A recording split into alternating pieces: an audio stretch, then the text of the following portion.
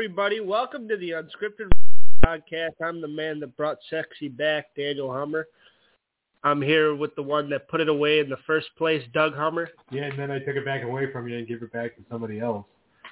And, of course, like always, we are joined by our co-host, Clinton and Eric. What up? Hello. How are you guys? Pretty good. How's everybody doing tonight? Good. It's Friday. It is Friday. It's been a long week. We all got through it. Now we're here to talk a little wrestling. We're here for the next WarDrums, number 6. We got to go back and do a tally of which week, Doug. Yeah. I'll put that on the to-do list. Raw versus Nitro. So we go back, the idea for WarDrums, we go back, we watch each episode, and then we kind of flip and go in between each episode, talk about the matches and segments, and then at the end we say which one we like better. And we give a rating to it. And we truly kind of see who had the better product during the Monday Night Wars. This week's installment is the edition of November 10th, 1997, kind of stay on brand here. Yeah. And the night after Survivor Series 97 and the whole deal with Bret Hart. That's important context for both episodes. Yeah. Do we have Workers of the Week, guys? Because I have mine. And he might be controversial, but... Oh, boy. I'll say Samoa Joe. Okay. For turning on Wardlow? Yeah, because of the heel turn. And he needs to be a heel. Yeah, Joe's a heel. He's a natural heel. He is. Yeah. He just has that face like, I'm going to eat you. Yep. All right. And I think that's going to be a good feud, too. Mine's got to go to the young man, Logan Paul. Oh, boy. For putting on a damn good WWE title match at Crown Jewel. And he worked with the top dog, Roman Reigns. You know, he injured himself halfway through the match and kept going. It tore his ACL and whatever. That spot from flying, even though he was taking selfies while he was doing it, that spot from the turnbuckle to the table, the distance he got and the turn he got, and the way, like, a lot of people fucked that jump up. Shawn Michaels has fucked that jump. Some of the greatest have fucked that jump up. And he made it look effortlessly and pretty perfect. He also did Hangman. What's Hangman's deal? Buckshot. He did the Buckshot Lariat better than CM Punk could ever dreamed of. CM Punk sits in his room alone with a bottle of Pepsi in the fetal position, wishing he could do a buckshot that way. Took him 3 times against Hangman. He failed every time. Dude sucks. Logan Paul got it on the first try, and it looked effortlessly. Yeah. Logan Paul, better worker than CM Punk. Way better. But for what he did, I will say that he's one of the best celebrities. The only issue that they've done so far is try to make him babyface, because that doesn't make sense. But his in-ring work has looked pretty damn good. And he's shown that he's got, like, he's one of the best celebrity wrestlers, like him and Bad Bunny. Bad Bunny did really good. Logan's done really fucking good. Right. He's done better than, like, the Jay Leno's and the Dennis Rodman's even. And Dennis Rodman looked good, but I'd put Logan Paul over him as far as celebrity wrestling appearance. Because you got to remember, too, is that, like, he actually had, he trained to do this. Yeah. And just like Logan Paul. Yeah, a little bit. Well, he went through the classes at the Performance Center and all that. Yeah, a bit. Yeah. Just like Bad Bunny did the same thing. They worked with him to make sure it was going to work. But we're talking like he main evented a pay-per-view and carried a match with the biggest guy in the company and made it look really fucking good and effortless. And I'm like 3 matches in, that's pretty impressive. He looks better than Dominic Mysterio's ever looked. Some of the young guys that are stay green forever and never pick it up. Logan has like outshined and shown a lot of potential. And tell me, anybody on here, tell me if I'm wrong or if I'm blowing it out of my ass. Because I honestly think I watched that whole match and I was like, wow, this kid's actually got something. If he wanted to stay and do this, he probably could. It had all the theatrics. It had his stupid brother come out and to everyday bro. I like how they kind of acknowledge themselves as like memes a little bit. So quit fucking with my computer. It's all good. And yeah, I thought he looked really good. I thought the podcast host getting beat up was pretty good and entertaining. And I enjoyed it all. I really did. And I'd put Logan Paul as my work for the week. Eric, do you have one? Bryan Danielson. He had a good match with Sammy on Wednesday night. 2 out of 3 falls. Yeah, and he got busted up pretty good too. Clint, do you agree with me or disagree with me about his match with Roman Reigns? I want to hear your take on it. My take, the match it was better than I expected it to be. I expected it to be like one of those squash matches that just Roman just totally exposed him. But it was very exciting, to tell you the truth. Yeah. I enjoyed it. Hell yeah. Hell yeah. Do you got a worker of the week? If I would go say, I'll go with the Soraya and Paige and Soraya and Britt Baker segment on Dynamite. Okay, so and I do kind of agree with that because the promo was actually like really good. It was. He's working, right? Yes. Okay. But here's the thing, and I know Eric's excited. This match does nothing for me. And the reason why it does nothing for me is, to be honest with you, Paige really, to me, isn't that good. Well, she's not as good as like a Sasha or Becky or even a Charlotte or, like a Bayley. Okay. Paige was one of the original that came in, and I understand that it was a big thing for the women's revolution and all that. But she never had like that wow factor. Big deal. She was getting beat up by her parents when she was 12 years old. So were half the kids we grew up with. Okay.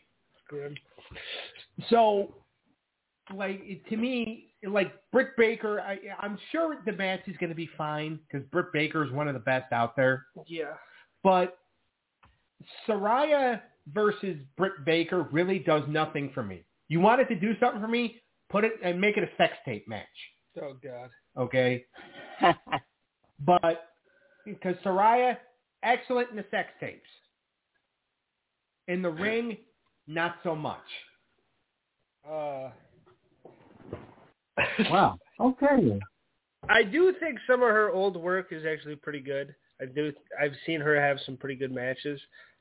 I think the matches she had against AJ Lee were some of her best.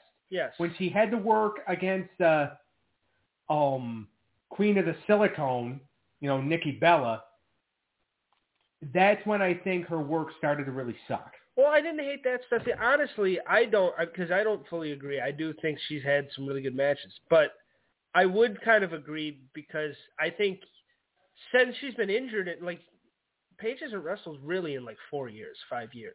She's kind of untested. We don't know if she's still good because ring rust is real. Yeah. I don't think you can really take long periods of time and come back great. I mean, Punk did look pretty good when he came back. I'm not going to lie. That's the one thing I'll give Punk, but his body couldn't hang. Yeah, but that's also the thing, too. You look at Bryan Danielson had 2 years off. He was fine. He came back. Yeah, but that was Bryan Danielson. Okay. But it was also just 2 years. Edge was gone for 9 years. He had a really good Royal Rumble. Yeah.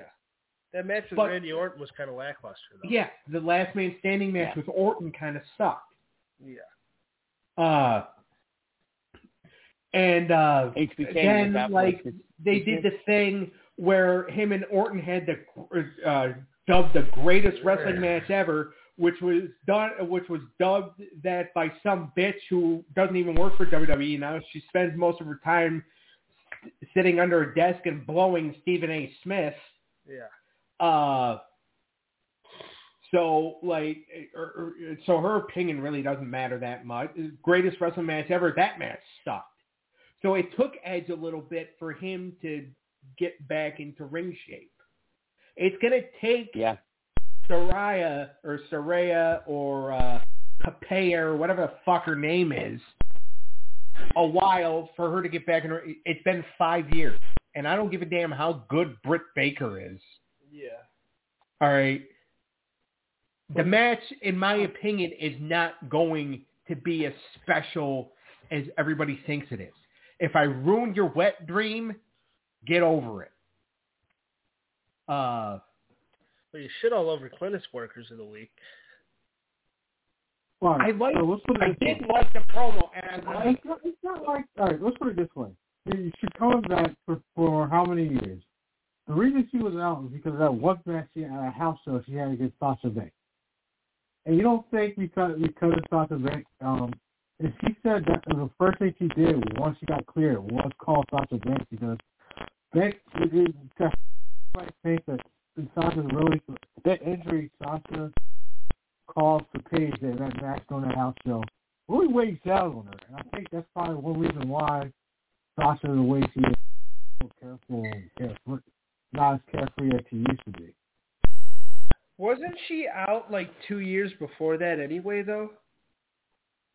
Well, she hadn't wrestled in a while because she had been technically dealing with neck injuries for like a year and a half prior to that. Yeah, she was out for a long time, and she came back, and then that.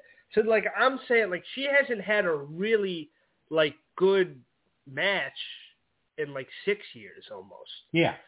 So, I mean, I agree. She might, like, go out there, because I think you can, like, have ring rust and not be as good as you used to be, and that muscle memory's gone. She's not doing it every night on the road anymore.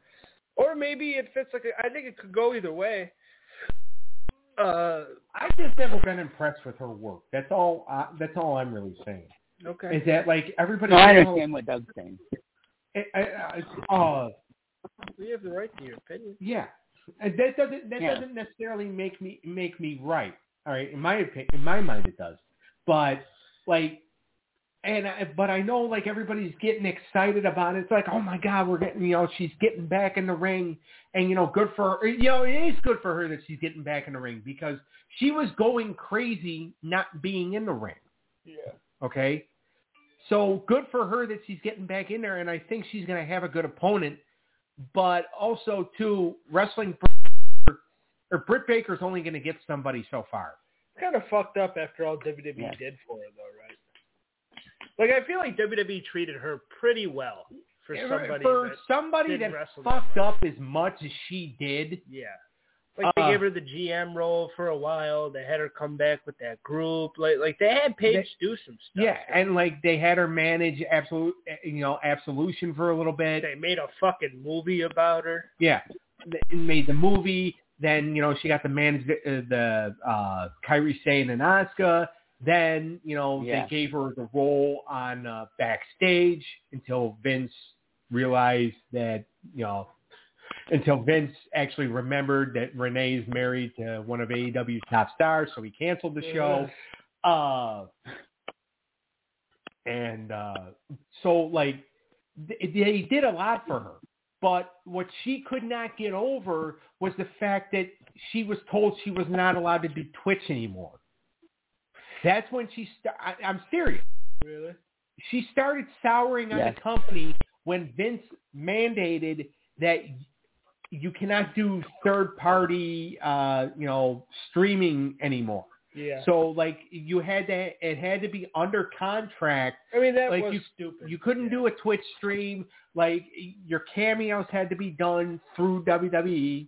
Like you could not collect money from that for yourself. Yeah. The money had to go through the company, and the company had to pay you for it. Yeah. And, you not blame her for not being thorough with it? I mean, wouldn't you feel the same way? No, I think it was a stupid rule. That to me, that was the beginning of everybody realizing that Vince McMahon either needed to retire or they needed to find a way to kill him without getting caught. Well, yeah, because he showed how greedy he was. But, well, because that's why Selena Vega got released, right? Because of the OnlyFans? Yeah, because she released an OnlyFans, and it wasn't even like fucking, it wasn't porn. It was her dressing up in cosplay outfits. Yeah. Which, you know, some guys would probably use for porn. But, but still, it was her way. It was just a way to make extra money. Yeah. All right. And it was something to do on the side. I agree. Because, again, during the pandemic, you really couldn't do much. No. All right. And, like, also, too, because there was also a lot of people that didn't want to work during the pandemic, even though Vince McMahon bribed a governor, you know, to convince them to be, you know, an essential business, which, you know, wrestling should not necessarily be considered an essential business, but because, again, Vince McMahon is a greedy fuck, you know, they continued on. Because somebody told Vince McMahon he couldn't do something, so when he gets told he can't do something, he goes, well, fuck you, I'm going to do it. Donald Trump, my wife works for Donald Trump, therefore I have pull, pal. Yeah. And then, you know, it turned out he was fucking a secretary, so his wife said, fuck it, I'm out of here. But, yeah, so, like, but that was Paige's, like, or Saray's, you know, that was her big thing, is that she could never forgive the company for not letting her do Twitch anymore. And that's fair. I mean, yeah, because again, I think it was a stupid rule. It seems like a weird time now that, like, Vince is gone and Triple H, and people seem to like Triple H, Steph and stuff. It just seems a little, but, you know, good for her. And, you know, and this women's division does need a jolt. So as much as you might not like it, it is good, I think, for the women's division, because now you got some star power. Well, and also, too, like, a lot of the girls that were... This is a dream. Whether you like her work or not, this is a dream match for a lot of people. Well, yeah, and Eric happens to be one of them. But it's not necessarily... It's more of a wet dream match for... Well, at least for Eric. There's a lot of people that thought she was really good in the ring, though. You can't deny that. You can deny that you can think she sucks. You can think she's the worst thing ever. But there are a good majority of people that think Paige can wrestle. Right. And, you know, let them think that. All right? Let them get a show and then tell me that they're wrong. As a matter of fact, Eric can find them and have them be my co-host for the weeks that he can't do the show. I want to move on. Okay. Did everyone give their worker of the week? I think so. Okay. Yeah. Let's talk about Raw and Nitro. That is the reason why we're here, right? Yes. Okay. Not just so you can secure never getting a date.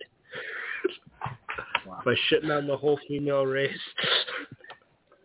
Or gender, my bad. All right. Piss Clintus off. All he was trying to do is give a worker of the week, and you went on a 10-minute rant. I'm just kidding, bud. You're good. I mean, it's really going to hurt our chances of actually succeeding on NFL primetime together. You'll be fine. You'll hash it out in the steam room. Yeah. So Raw's War, they're in Ottawa, Ontario, at the Corral Center. The current champions, Shawn Michaels, our world champion. Steve Austin's our Intercontinental champion. Shawn Michaels is also the European champion, the greedy fuck. And world tag team champions of the Legion of Doom. Yeah, Shawn Michaels is the European champion because he refused the job to Bulldog at Wembley Stadium because he found out days prior that Bulldog was having an affair with Sonny, and Shawn felt like he was the only one that was allowed to have an affair with Sonny. For the first hour of the show, our announcers are Jim Ross and Jim Cornette. Your papa. Now, over on the other channel, on TNT, right? Yeah. We have WCW Monday Nitro. We're in Memphis, Tennessee at the Mid-South Coliseum. Legendary building. Very legendary. Our world champions, Hulk Hogan, of course. Our U.S. champion is Kurt Hennig. Our tag team champs are Rick and Scott Steiner. Our television champion is a young man named Perry Saturn. And our cruiserweight champion at the moment is Rey Mysterio. Our announcers, I don't know why the fuck that was so hard for me to say, but our announcers are Tony Schiavone, Larry Zbyszko, and Mike Tenay for hour 1. Heenan's going to come in hour 2 and replace Zbyszko, and on Raw, King's going to come in and replace James E, right? Yeah. Okay. Yep. So we'll start with Nitro's opening segment, which is the NWO coming out, talking a whole bunch of shit, and basically saying that Bret Hart is in the NWO. Yeah. And they sing "Oh Canada." They have the Canadian flags. Well, Bischoff sings it. Everybody else just kind of mums it, and then Kurt Hennig tries to sing. Yeah. Which, of course, is a prelude to a gimmick he gets in a couple years. Rap is crap. Yeah. I forgot about that.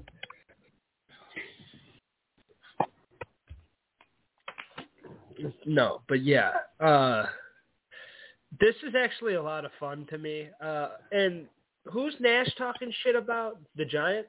Yeah. All right. So Kevin Nash had been gone since like late September. He had arthroscopic knee surgery. Right. And Giant had been calling him out, basically saying how big of a pussy he is, because most athletes have arthroscopic knee surgery and are back the next week. Well, Kevin Nash took about 5-6 weeks off. Yeah. Actually, to be honest with you, Kevin Nash hadn't technically worked an actual match from September of 97 to January of 98. Because when he was supposed to work Starrcade and was told he was going to do a job, he suddenly felt a heart attack coming.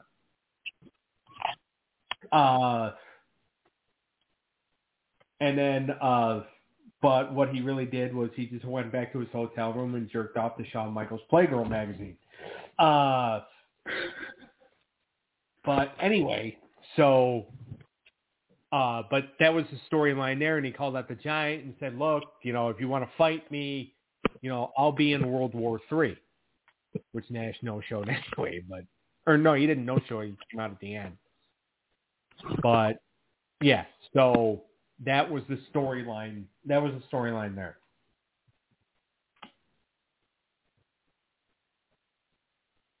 Okay.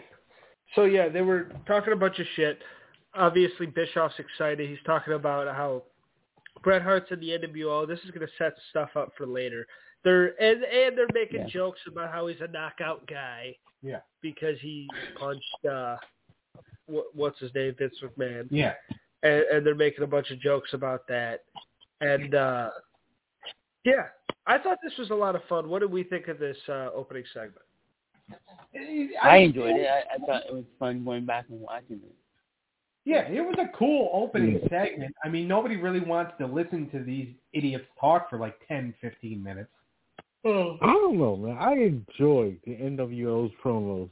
I mean, I enjoy everyone in this. I mean, I can listen to those drunk. They're great. I enjoyed, especially the commercials they did. The NWO thing.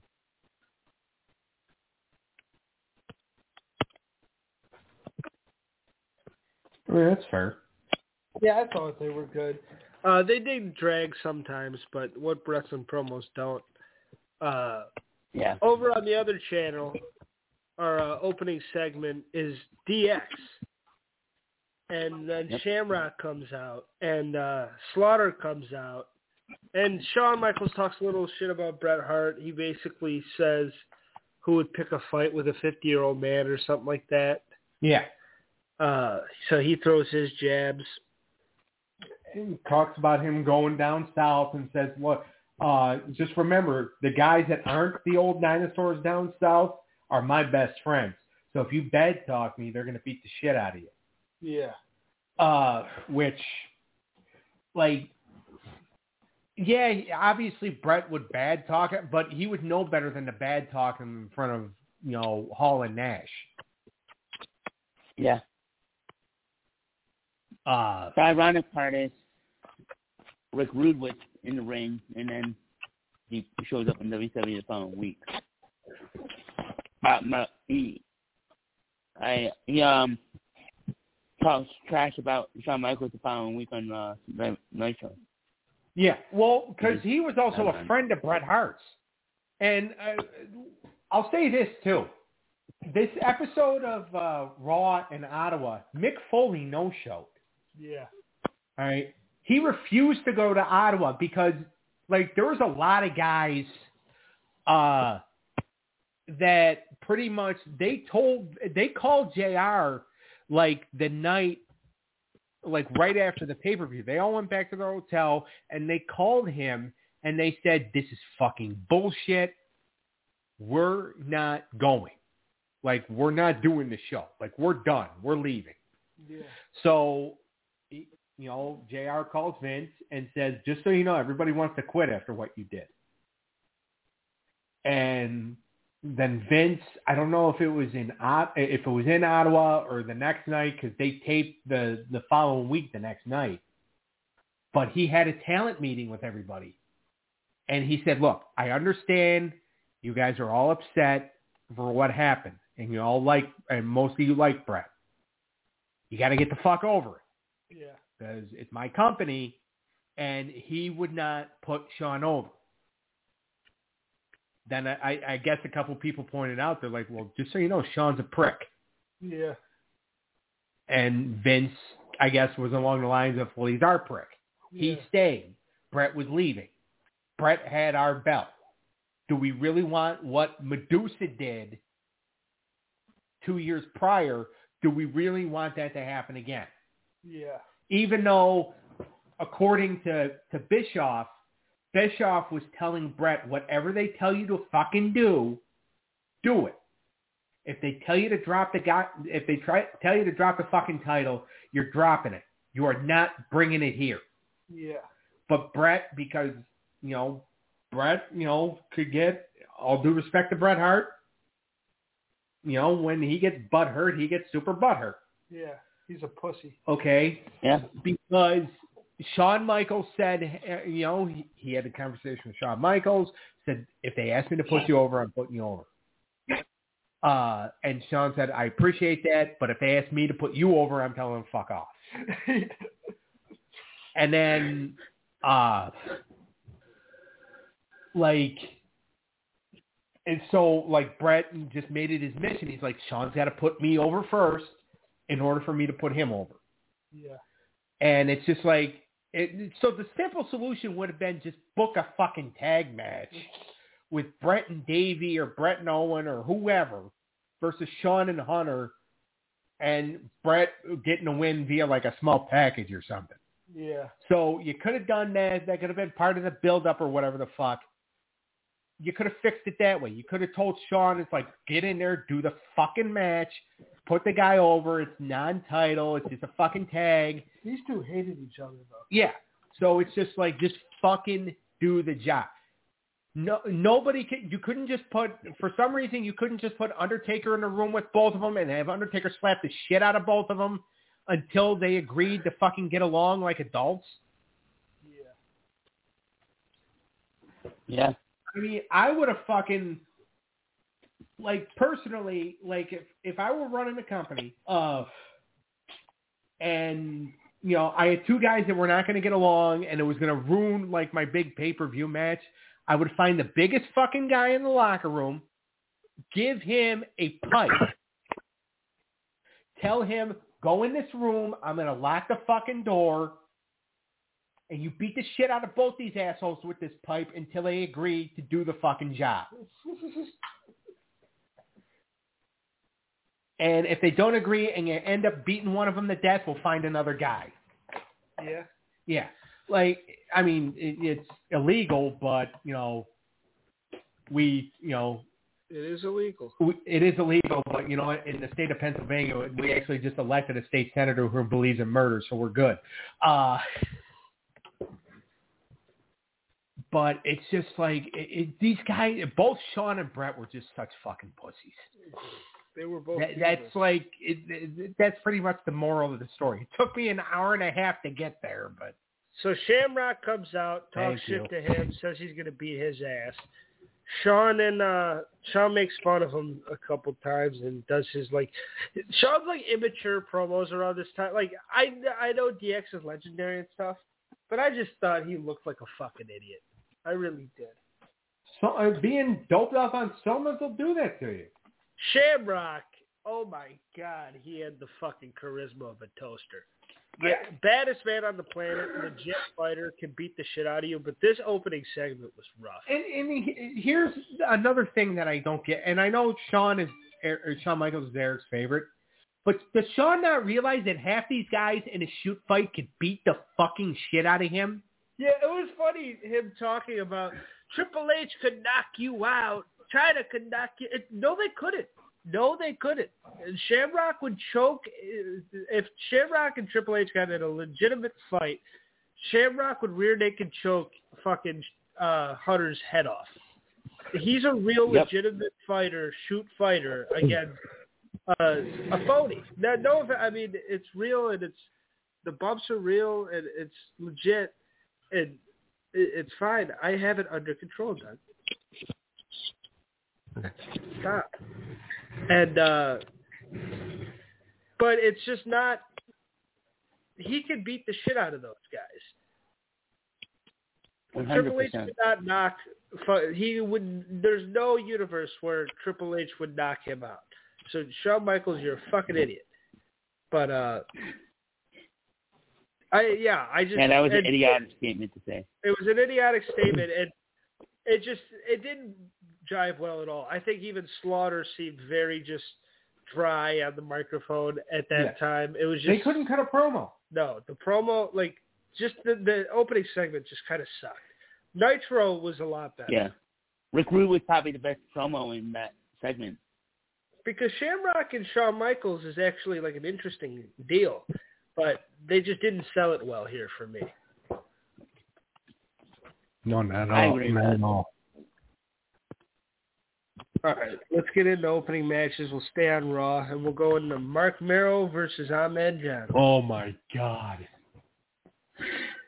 The fucking shit.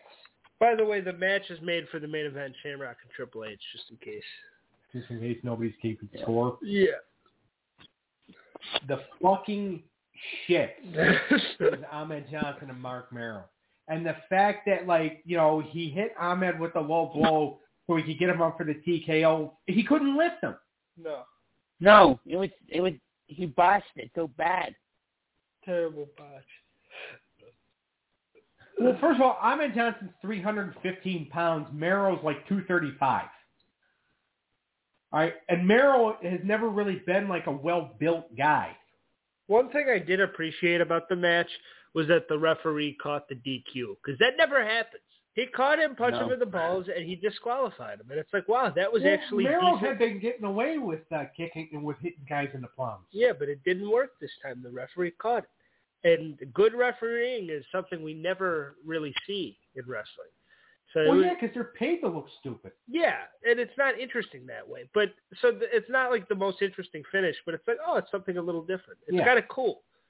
That's the only thing I liked about this match. I thought, that was the worst TKO I've ever seen in my life. Yeah. Clemens, what are your thoughts on this? Oh, man. I'll put it this way. It was probably one of the worst matches I saw on a while. I didn't enjoy it. Go ahead, Eric. Oh, it was hard. It was horrible. They didn't have chemistry. I mean, Ahmed shouldn't have won that match, but it should have been a squash match in my opinion. Well, they weren't doing anything with Ahmed though. Yeah. Yeah, not at the time. All right. So now we're going back to Nitro. Gene Okerlund was talking shit again. He's saying that they have the juice on the whole Bret Hart thing. And all you got to do is pay $1.59 for the hotline a minute. And you can hear all the $1.59 the first minute, 99 cents thereafter. Okay. It's a deal. My bad. The year before it was $1.49. So they went up 10 cents. No, I don't believe Doug ever did it. From what you were telling me, you weren't allowed. No, I was not allowed. How many pissed off parents do you think fucking open their credit card bills to little Jimmy fucking just fucking dialing that shit in? If I somehow thought I could get away with it, I would have. But unfortunately, when, I'm sure Mom would have been okay with me doing it. But, when Dad is about as cheap as we are, my ass would have been fucking, blistered. So, I wasn't going to risk it. Yeah. I almost had Boppa convinced to dial the hotline for me one time. Really? Yeah. But then he was afraid of Nana blistering his butt.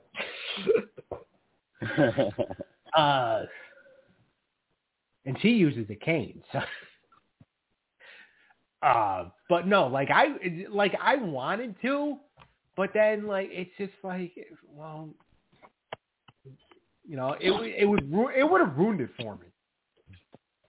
Because, I still kind of believed that wrestling was, legit. For real? Oh, you were a fucking idiot, Hart. I was 11. I knew by 11, sure. I knew by 7. I did fake it, though, for a while. I knew, young, and then I just, I pretended, kind of. Yeah. That it was real. I think we all did.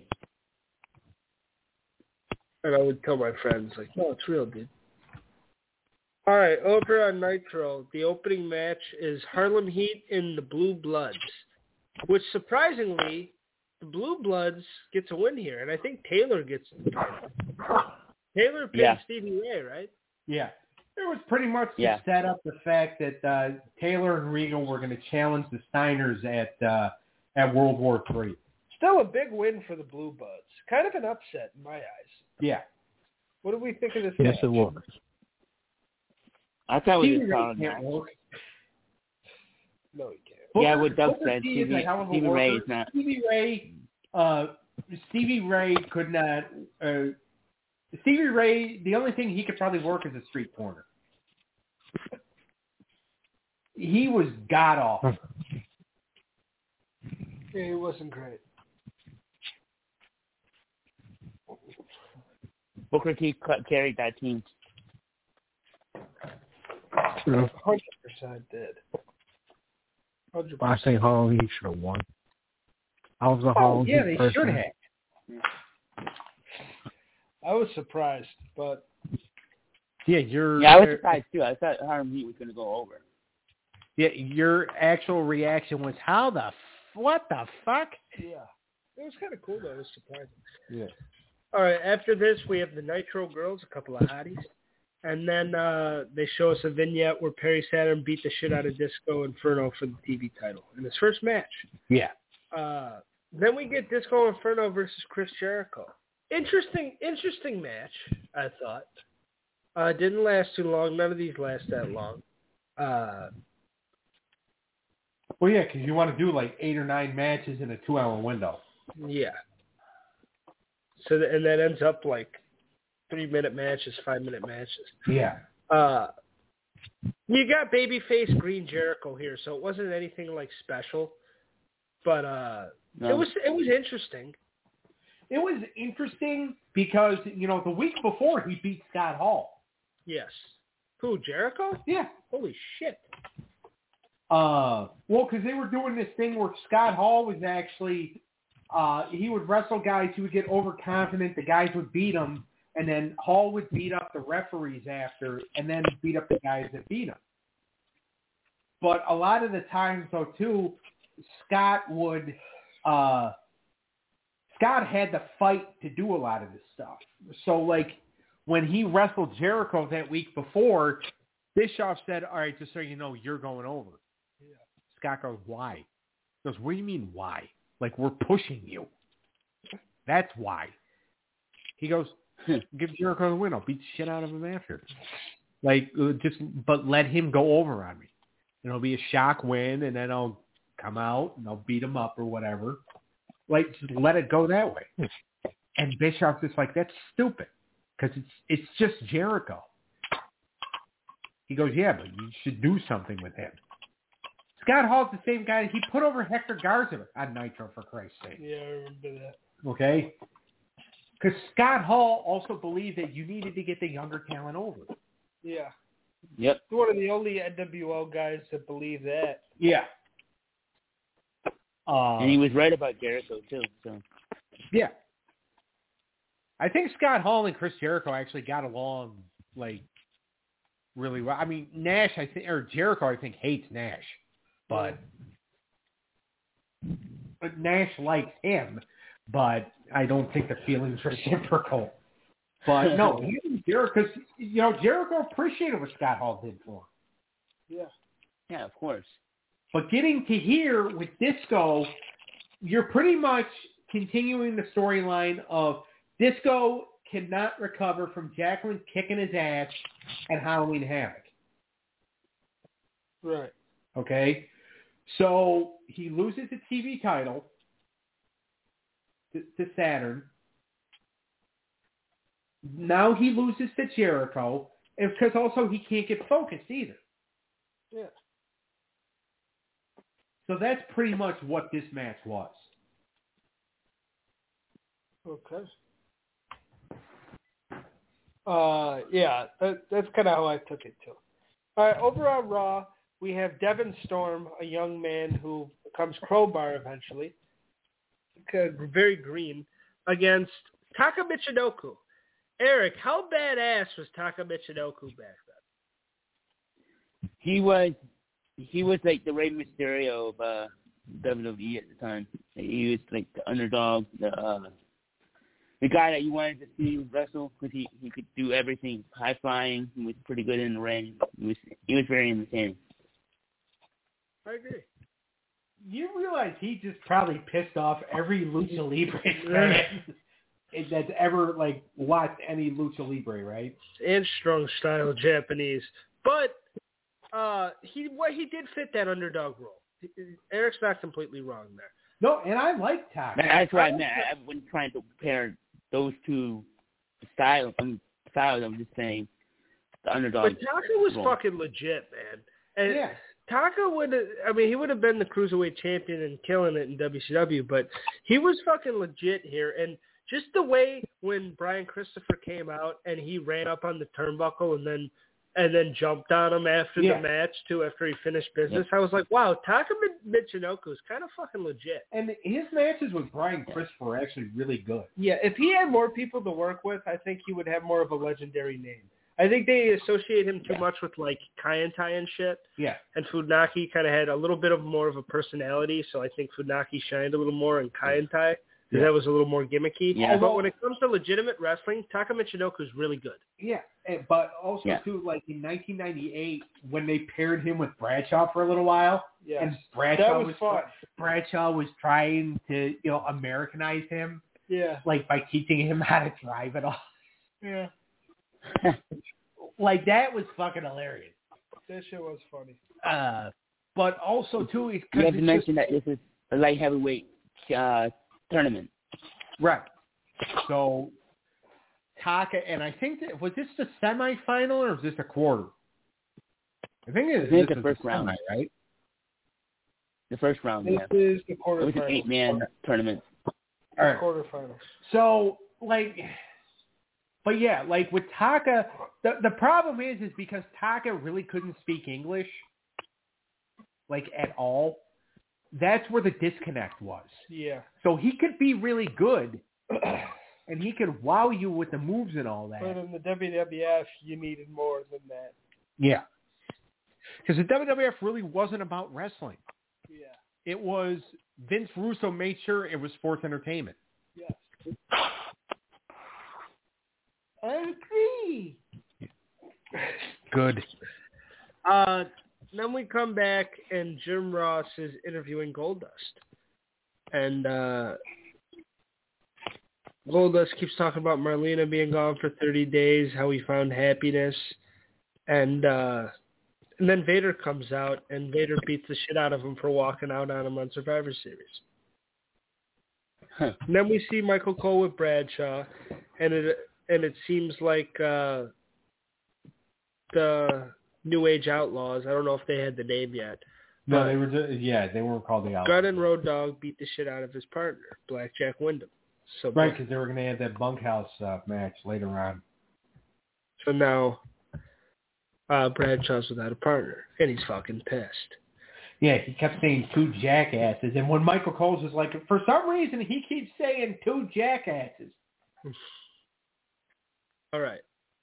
Now, on WCW, we have Barbarian versus Glacier. Main event anywhere in the country.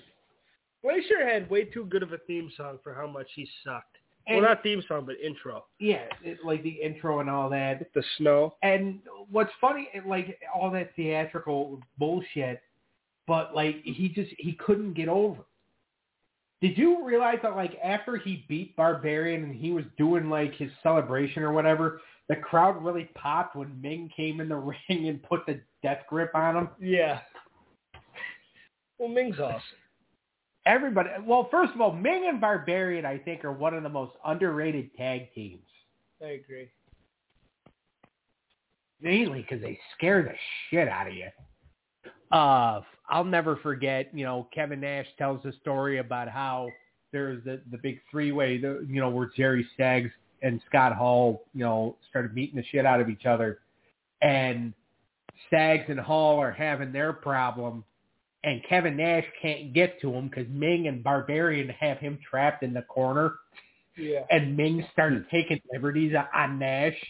And Nash looks at him and says, easy. Like, stop.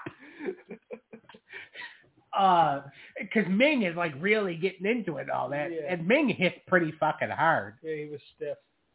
So, like, and they're both going at him. And Nash is getting fucking pissed. So Knobs comes in and pulls Barbarian off him, but Ming is still going. That's funny. And Nash is getting pissed at Knobs because Knobs didn't pull Ming off. He's like, I could have handled Barbarian, but fucking Ming's the one attacking me. Like, that was, like, I always find it funny because, like, Ming, you don't want to piss off Ming.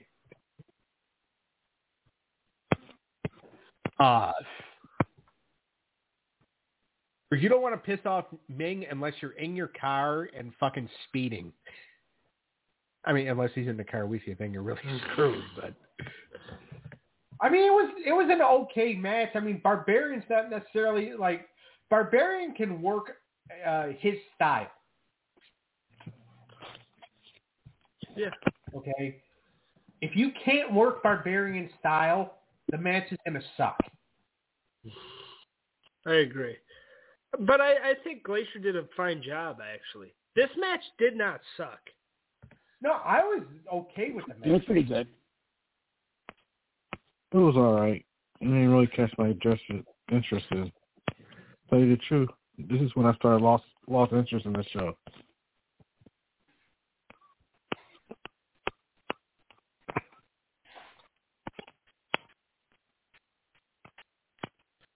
Okay. Next up we have, we go to Raven and Perry Saturn, and Raven apologizes to Scotty Riggs, and because Riggs goes to beat him up, but he can't do it, right, Doug? Yeah, like for some reason, like Raven has this power over Riggs. So then we have Alex Wright and Yuji Nagata. Oh, my God. With Sonny Ono. If Alex Wright and Yuji Nagata were just out there by themselves, this match would have been fine. But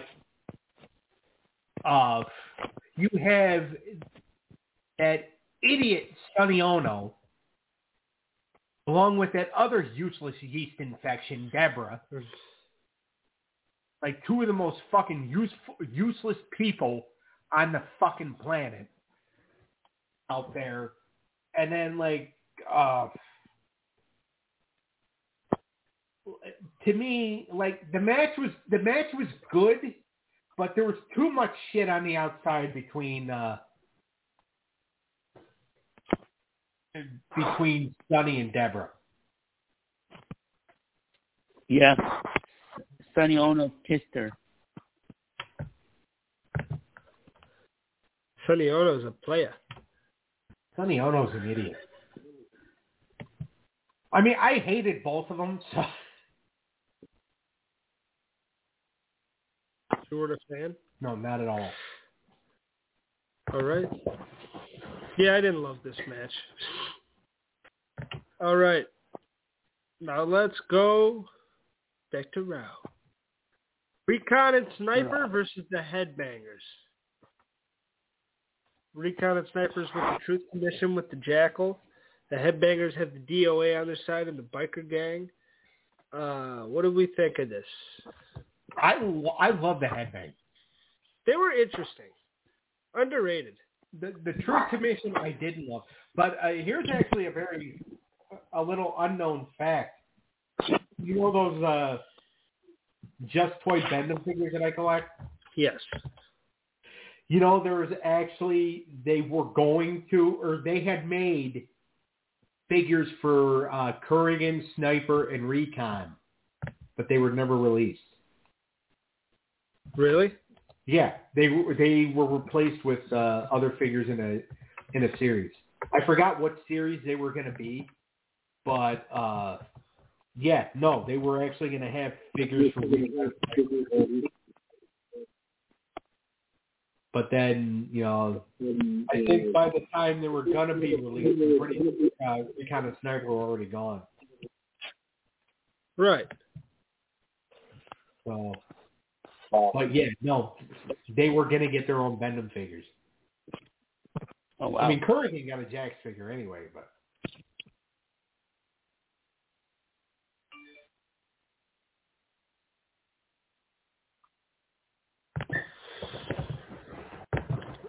Yeah, I didn't love the match, but I didn't think it was bad either.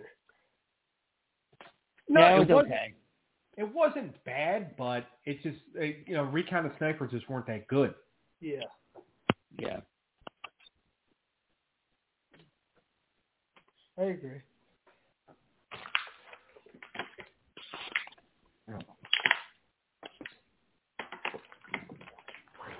All right. Back to Nitro. We're starting hour 2, baby. Bobby Heenan's with us. Goodbye, Zbyszko. Aw. Hogan and Bischoff come back out. They talk shit about Sting. And he said he's going to call out Sting later tonight. Basically calls him out. Yep.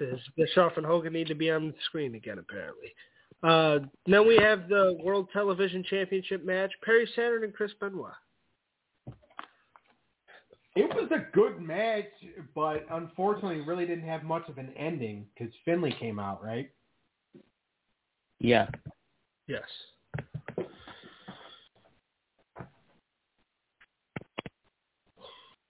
Do they have another match after this? Or was this just a one-time match? They wrestled at Starrcade, I know that, because Benoit started a feud with the Flock.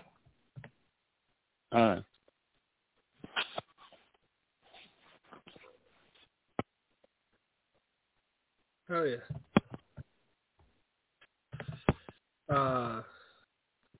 Yeah, I mean, I thought it was okay. It was a pretty short match.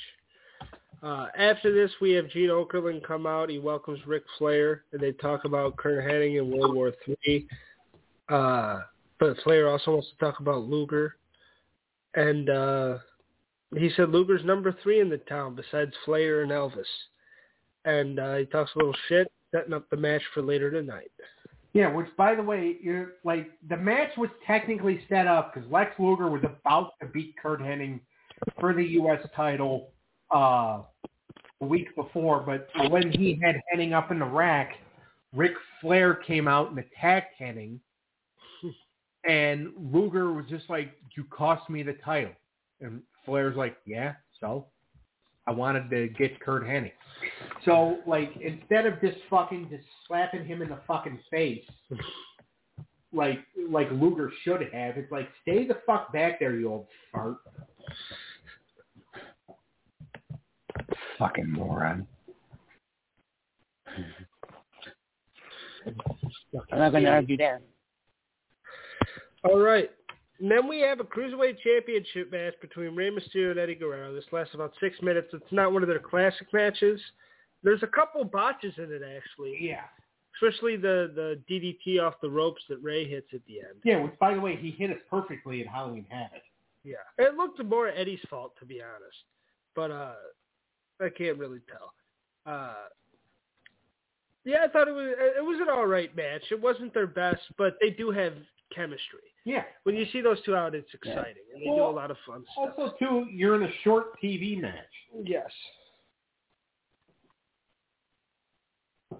So there's only so much you can do in like 6 minutes.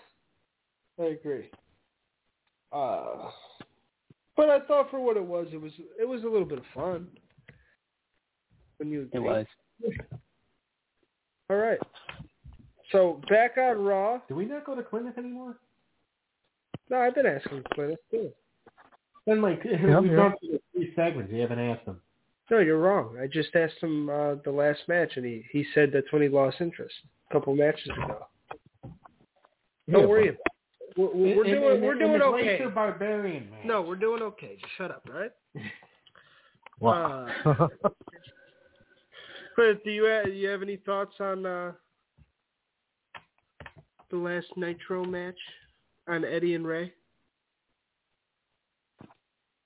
It was okay.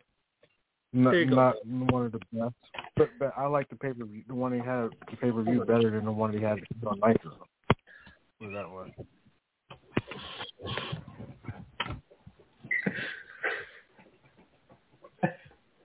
All right, back to Raw. If that's okay, is that all right? Can we go back? Yeah. All right, let's go back to Raw. Okay. We're just fucking back with to you, Chuck. Me and Doug are gonna get in the octagon after this. The octagon? If it leads to that. Now, when we come back, we enter the war zone. Lawler's in. Your dad's out. He had to go take a nap. It was past his bedtime.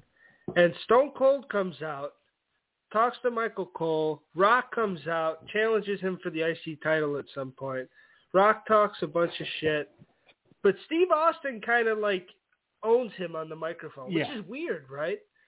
It's weird, but you can also tell that Rock is like just starting to find his niche. Yeah, he's still a little green. Yeah. And he's making the cartoon faces, and it's kind of good the way he's reacting to what he's saying. And fucking Steve Austin's just kind of laying it into him a little bit and having fun, and the crowd loves Steve. Steve didn't get a huge pop, though.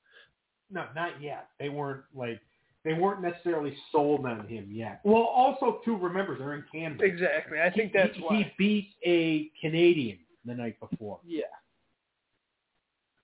And they just showed it. For that title, yeah. So, no, I agree. But it was kind of cool seeing those two come face to face again. Yeah. It was, and again, really the start of their feud. Yeah. Then we had the bunkhouse battle. Oh, first, Los Barricos come in the ring and hang out while JR is interviewing Steve Blackman.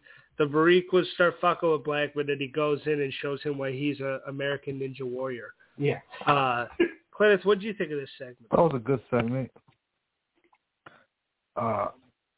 Yeah, I was going to say it was a good segment. It kept me entertained, but I think between the middle, the beginning of the war zone, and then after till the main event, that's kind of when you feel like they could do something different to hold people's interest. It's like it's easily you can lose interest in these shows real quick, and that's what I felt like during like the third hour of Nitro, and then towards like the hour 90-minute mark. It's like you need that one to hold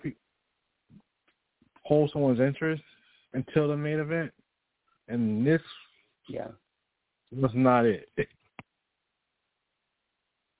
I agree. Yeah. I get what Glenn's saying. Yeah, because and here's the thing, and when Nitro went 3 hours, can you imagine if Raw was 3 hours at the same time Nitro was? And you have 2 3-hour wrestling programs? That would suck. Okay, because now, like, when Nitro went to 3 hours for the, 2 years that they did, it was very, like, in 98, it was, like, okay, because 98, they were still kind of, cooking on all cylinders, but, like, once you get to 99 and all that, and everything starts to suck, it's just like, okay, how the hell are we going to hold somebody's attention for 3 fucking hours? Yeah. I agree. Yep. It's not necessarily going to happen. Especially all you're doing is show on the main event. Yeah.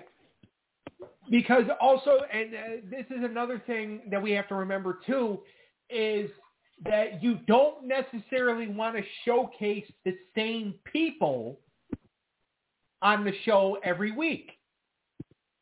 Yep. Like I'll use Dynamite as an example here. You're going to have 1 week where, like, your main event is going to be, let's say, Moxley defending the title against somebody. But then the next week, you're going to have your main event's going to be, like, Jericho and somebody. You're going to switch it up. You got to. I mean, you're still going to have almost the same people, like, probably, like, on the screen doing, like, a promo or whatever.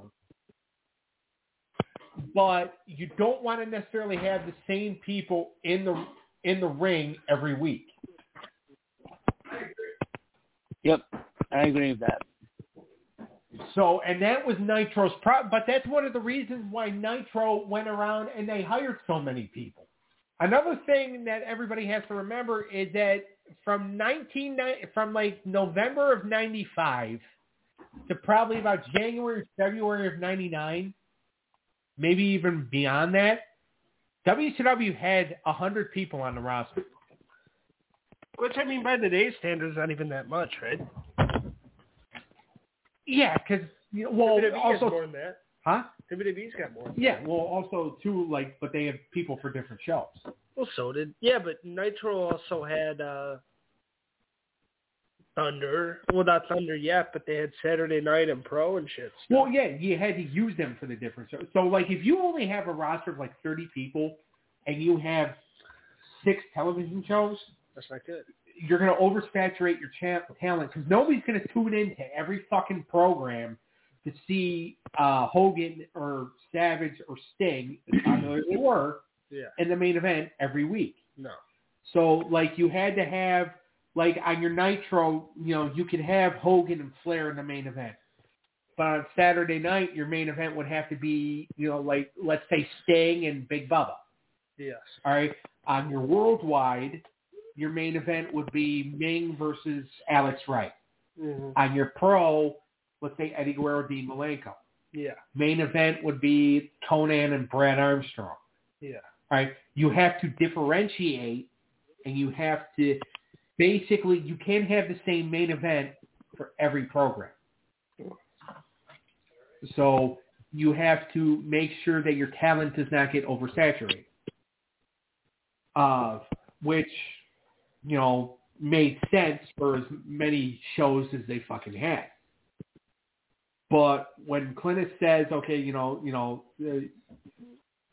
start to lose interest, it's just because it drags, because you're getting match after match after match, and unless you're really into the guy, that is in the ring, which, like, again, no disrespect to them, but Yuji Nagata and Alex Wright, I'm pretty sure they probably had, like, a couple of fans, but nobody bought a ticket that night to see that particular match.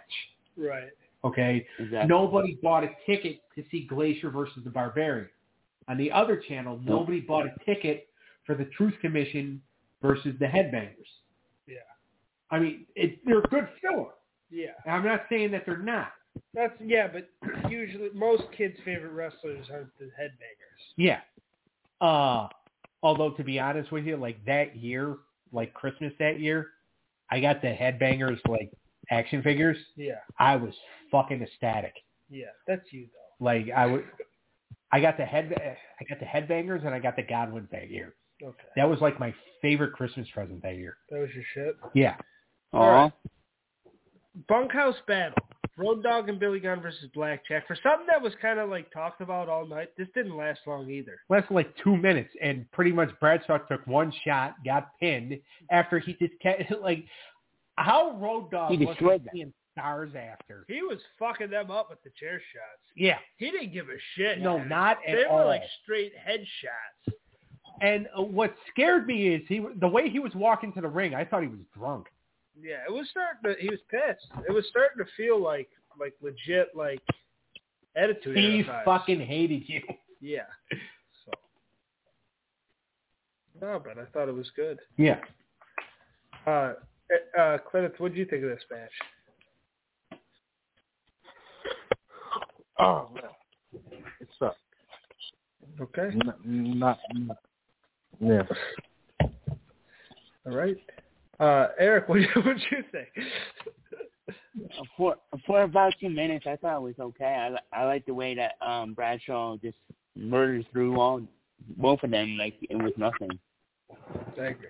He just destroyed them. I thought that was pretty cool. That was a different side of Bradshaw I liked. Yeah, it was cool. Let's go over to the other channel for a momento. Where we see a promo of all these guys at a frat house, a couple chicks, not very many, and they're having a Nitro party. They're all sitting in front of this small little fucking 4-centimeter box TV, and they're fucking screaming at the top of their lungs, "Go Nitro!" I really wonder if these actually existed back in the day. Well, remember, it was going to start in 98, and they only did it for like a year. But they were like every couple of months they would send Mean Gene and the Nitro girls to somebody's, like, it wasn't even, they never sent them to somebody's actual house. It was usually just like college campuses. Yeah. They would send them there for a Nitro party. That's crazy. Like, because they would actually send like people like a Nitro party pack, but then like you'd have your grand prize winner and they would get to host an actual Nitro party with Mean Gene and the Nitro girls. I mean, like I said, it was I'm pretty sure it was mainly college campuses. They were pimping Mean Gene that did it, because I don't think they ever actually sent somebody to somebody's fucking house. So then what, in 99, since no one was watching, they're like, fuck you and your Nitro parties. Yeah, I'm pretty sure they might have still did it for like the spring break and all that. Didn't Mean Gene have to be at Nitro? On Why the fuck was he going to watch Nitro when he was on the show? Well, so here's what they did, right? Yeah. On the nights where they knew they were going to send Gene to the Nitro party, yeah, Tenay would fill in for the interviews. Okay. So Tenay would do the interviews, and then right. Larry Zbyszko would just sit out there. Zbyszko and Heenan would just sit out there the entire fucking 3 hours. Which Bobby Heenan did not like, by the way. This sucks. Yeah. All right. But usually it would be Tenay that would fill in for him.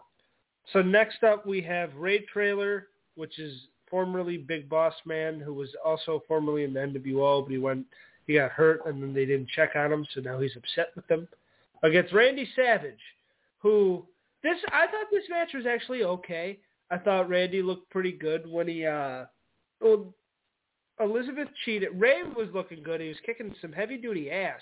And then Elizabeth fucked him over and grabbed his big-ass leg, which I don't know how that frail woman grabbed his big-ass leg off the turnbuckle, caused him to land on his balls.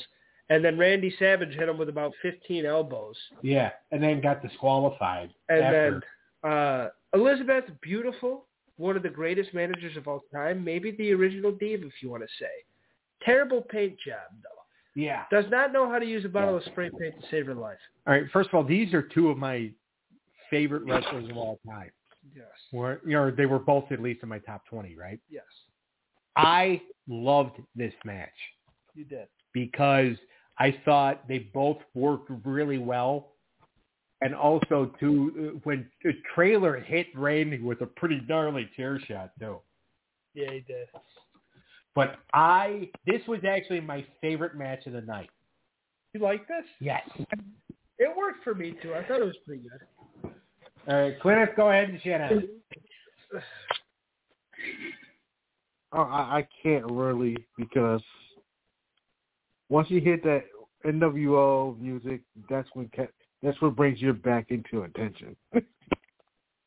so yeah, I did enjoy it. Huh? I said we got him back. you have to, you bring it attention. So yes, I did enjoy this match. It brings you back, and then it's like my problem is with it though. I don't think they don't have like enough stars. They give the mid carders. They don't push the mid carders enough to like give you that whole thrill to make a great show. Like everybody has their own storyline and you looking forward to. It's just like in the middle of the shows, it's more like you just tell that it's made for bathroom breaks, and that's what like both Raw and Nitro has. It's those bathroom break type of matches that you just turn the TV and you just know to come back 15 minutes later and it's going to get back good again. Absolutely. Good point. Now, over on the other channel, we have a very heavy-duty interview with Jeff Jarrett, conducted by JR. He asked him if he feels he's underpaid, and Jarrett said, fuck yeah, I'm underpaid. This is before the whole Bret deal. So he asked him about Bret. He said he respects Bret, but he wants to beat his ass. He asked him some word association. But he also said when they asked him who was going to win the match Survivor Series, he said he'd be surprised if Shawn doesn't win, which is kind of funny. The word association, Bret Hart, he said dedicated. Nation of Domination, he said strength in numbers. Dude Love, Mankind, Cactus Jack, Heavy Beard, he said respect. Randy Savage, he said hardest working wrestler he's ever known. Which is weird that he's asking about, JR's asking about WCW guys too, but it was also kind of cool. Yeah. The Legion of Doom, he said raw ability. Eric Bischoff, he said right place, right time, right wallet. Hulk Hogan, he said charisma and intelligence equals success. Shawn Michaels, he said phenomenal athlete. Hunter Hearst Helmsley, he called the tag along, which kind of explains why he's an AEW right now. Yeah. Now that Vince is gone and they told him to hit the fucking bricks, so he's at AEW. Yeah, and he gets replaced with Road Dogg again. Yeah. Him and Triple H, I don't think I've ever seen eye to eye, which is funny. And China, and Jarrett just shakes his head when he picks up China. Which is funny. Yeah, you didn't say anything about him. And it's funny because, you know, the whole housekeeping deal later in a couple years. And they asked him, or JR asked him if DX's immaturity annoys Jarrett. He said as long as they leave him alone, he doesn't give a fuck.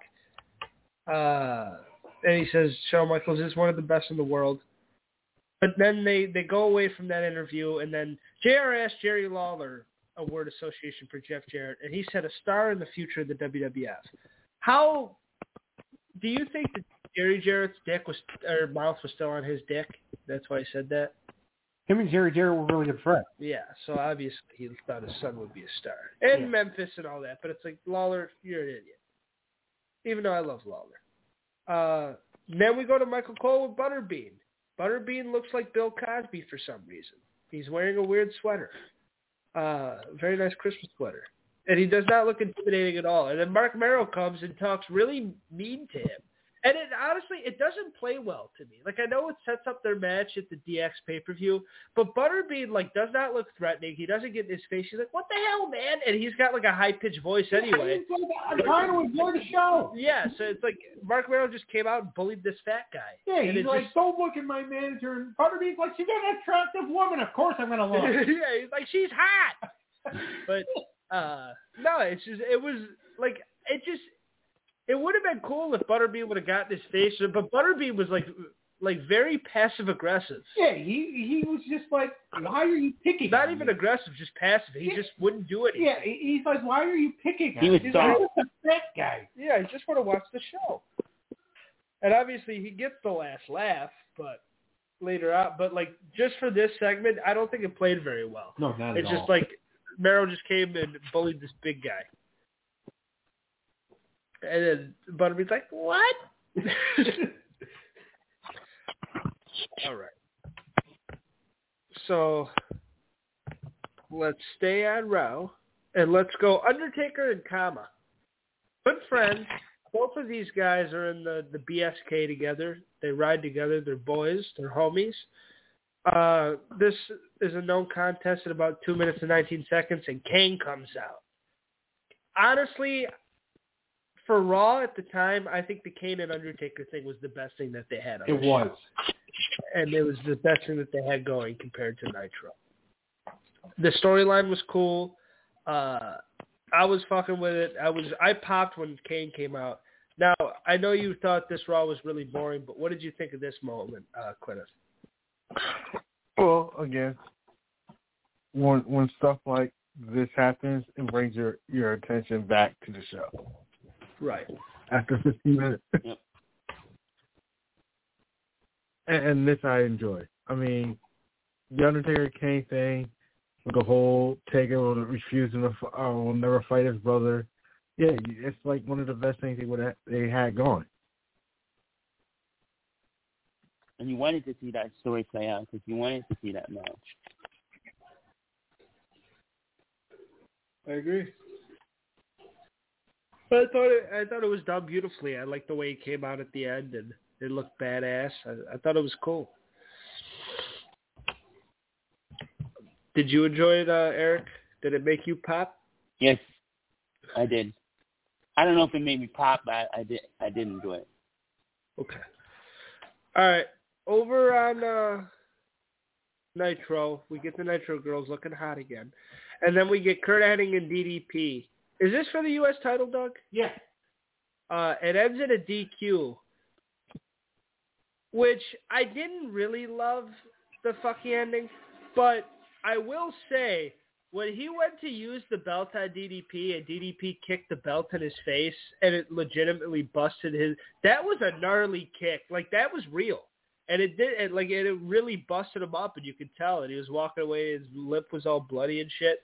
I actually thought that looked pretty badass. For a fucky finish, it looked kind of cool. It did, and yeah. First of all, I think DDP and Kurt Hennig had awesome chemistry. Yeah, they were good together. I mean, I will say this, you said about the Nitro girls looking hot. I know Kimberly was like the lead Nitro girl, but boy, did I had such a huge crush on Spice when I was a teenager. You were a Spice guy? Yes, I was like, oh my God. She helped me get through puberty. There you go. Was Stacy Keibler there yet? I didn't see her. Was Stacy there yet? No, she didn't come in until 99. She was never a Nitro girl, was she? Briefly. Okay. I thought she was. Yeah, briefly.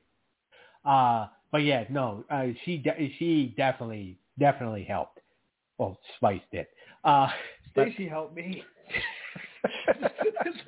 Stacy and Tori Wilson helped my ass get through puberty. Yeah. Oh my God.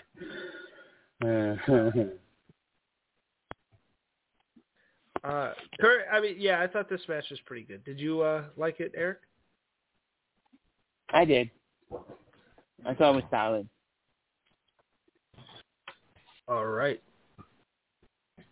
Now let's go to the main event of Nitro. There's a main event segment we'll get into after. But Ric Flair and Luger. Luger hits the torture rack and wins, right? I think it was a DQ. No, it was a DQ. Because Kurt Hennig came out. With the belt, yeah. Right.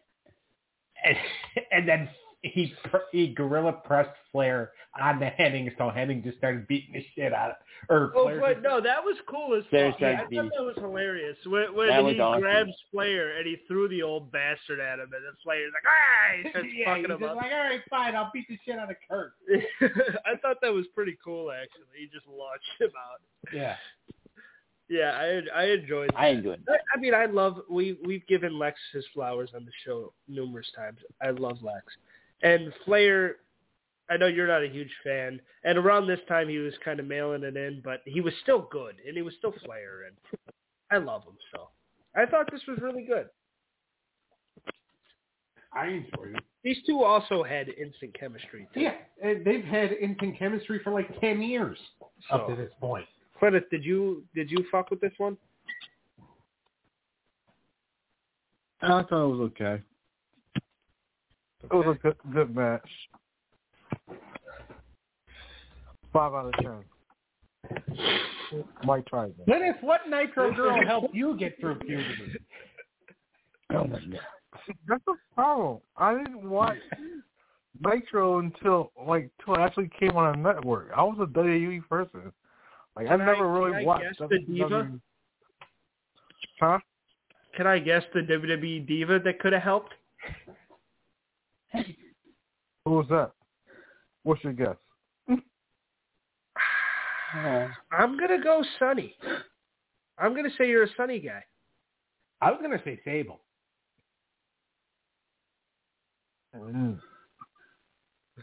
See, I was more for Sable. Damn Sunny. Do I know my primetime co-host or what? I mean, come on. You have to go back to that famous bikini match between her, and she just shows up with her hands tattooed. Oh yeah, that's a bikini. Yeah, that was maybe the best moment in television history. Yeah. I mean, I was going to be an ass and say Luna Vachon, but... See, then I would have stabbed you. All right. Well, we lost our two female fans. Let's move on. Hunter Hearst Helmsley and Ken Shamrock's in the main event of Raw. Now, this match actually is pretty good. Yeah. Except for there's no fucking finish. Yeah. I mean, apparently Helmsley got the 3 count after. No. They recapped it, I guess, on the next week of Raw, because I read the show, or I read the results from that, and Shamrock kicked out. Okay. But it was okay. It was an all right main event. The ending sucked because it was still, the action was going on. Yeah. And it just stopped.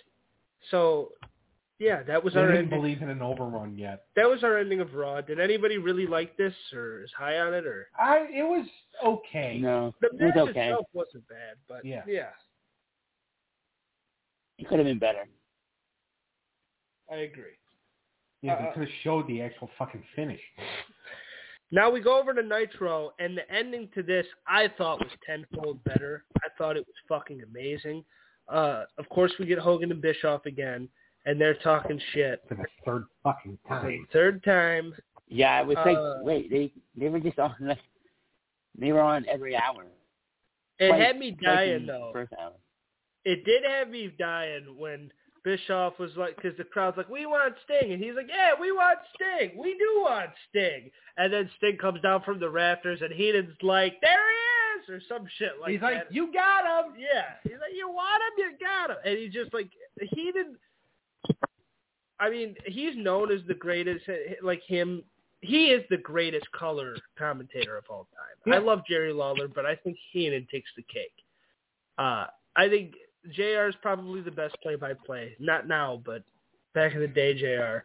And back in the day, Heenan's probably the best color guy. Because he's just fucking amazing. And when he gets passionate, he's really into it. It was so good. Even when people said he was mailing in it around this time, I thought he was still amazing.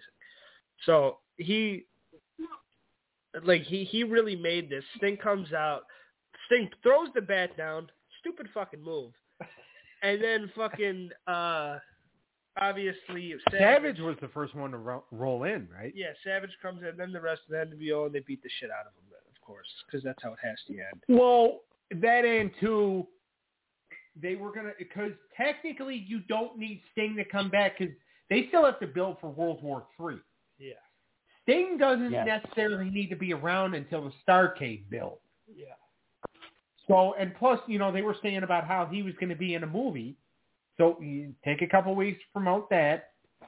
And then after World War III is over, then you come back and you start your build for Starrcade. Yep. So they didn't necessarily need him to do all the, you know, the stuff for World War III because he wasn't going to be in it. I agree. So it made sense for a storyline standpoint because, to be honest with you, you really don't need to build Starrcade for like 7-8 weeks. But it is something to get the fans excited that Sting's there. Yeah. Because he was a hot commodity. He was, but then, like, you know, he's gone for a couple weeks and now people start to miss him. Yeah. But then when he comes back, which he actually came back on the Nitro that aired, you know, when they did Nitro for the first time in Buffalo. Yes. He came back in that. And I remember him doing that because, like, he came out, well, he didn't come out in the first segment, but Ray Traylor wrestled Conan in that first segment, and then the lights went out, and then Conan was unconscious with a Sting mask over his face. And then Savage got attacked later on, and then Sting finally came out and attacked the rest of the NWO at the end of the show. So, but, you know, he was gone for about 4 weeks because then, you know, you could focus on all the other stuff. You didn't have to necessarily, because then Hogan really didn't need to be there either. I agree. And it ends with Hogan looking into the camera and declaring that he's God, and then he leg drops him. And so that's the ending. So now that SmackDown's about to start, so we'll finish up here. Raw and Nitro, we're all going to go. We'll give our final thoughts, give our summaries of each show, our ratings, and then say which one we like better. I'll start. I thought Raw was kind of dull. I thought it started and ended on a shitty note. I thought some of the filler was decent. I do like the Shamrock Triple H match. I thought it was pretty good. But on a show where a Jeff Jarrett interview is one of the hottest points, maybe the show wasn't that good. Yeah. Because I thought the interview was good, and I thought the match of the night for me was Devon Storm and Taka Michinoku. And I didn't think Devon Storm looked that good, but Taka kind of carried it. And there was some decent filler on here, but it wasn't like what you would think for the post Survivor Series when Bret Hart got screwed. And I thought that the whole Bret screwed Bret shit was on this one. It wasn't. I think Eric thought that too. That's why he picked it, right? I think we all thought it. Because that's kind of how it's always been explained in history. But maybe it was the week after. Done like that, but it was done like the week after. Yeah. So I thought it was an all right Raw, but as a whole, I would give the Raw 5.4 out of 10. Okay. I thought it was decent, but it was just above mediocre. Whereas Nitro, I thought opened pretty. The opening was all right. It got you sort of excited, and it made you think about Bret Hart and, maybe he's coming to WCW.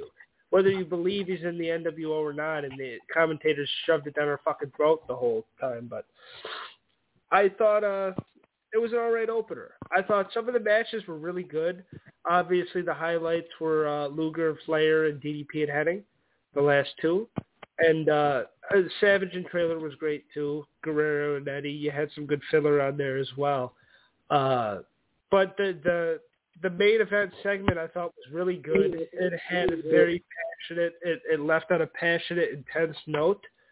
So I would give the Nitro 7.5 out of 10.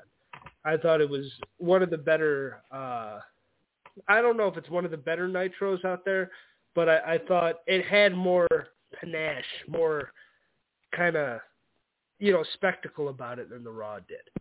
It seemed to mean more to me. They kept me more immersed throughout the whole time. So I go 5.4 and 7.5. Eric, I'm going to pass it to you. I give Raw a 6 out of 10. I thought it was good for what it was. I thought there was going to be more to the Montreal Screw Job than I remember. I thought they were going to emphasize that more, but they didn't. But Nitro, I gave a 7 out of 10. I thought Nitro was slightly better. It had me more interested. All right. Quentin? All right. For Raw, I want to give it a 4.5. It was real.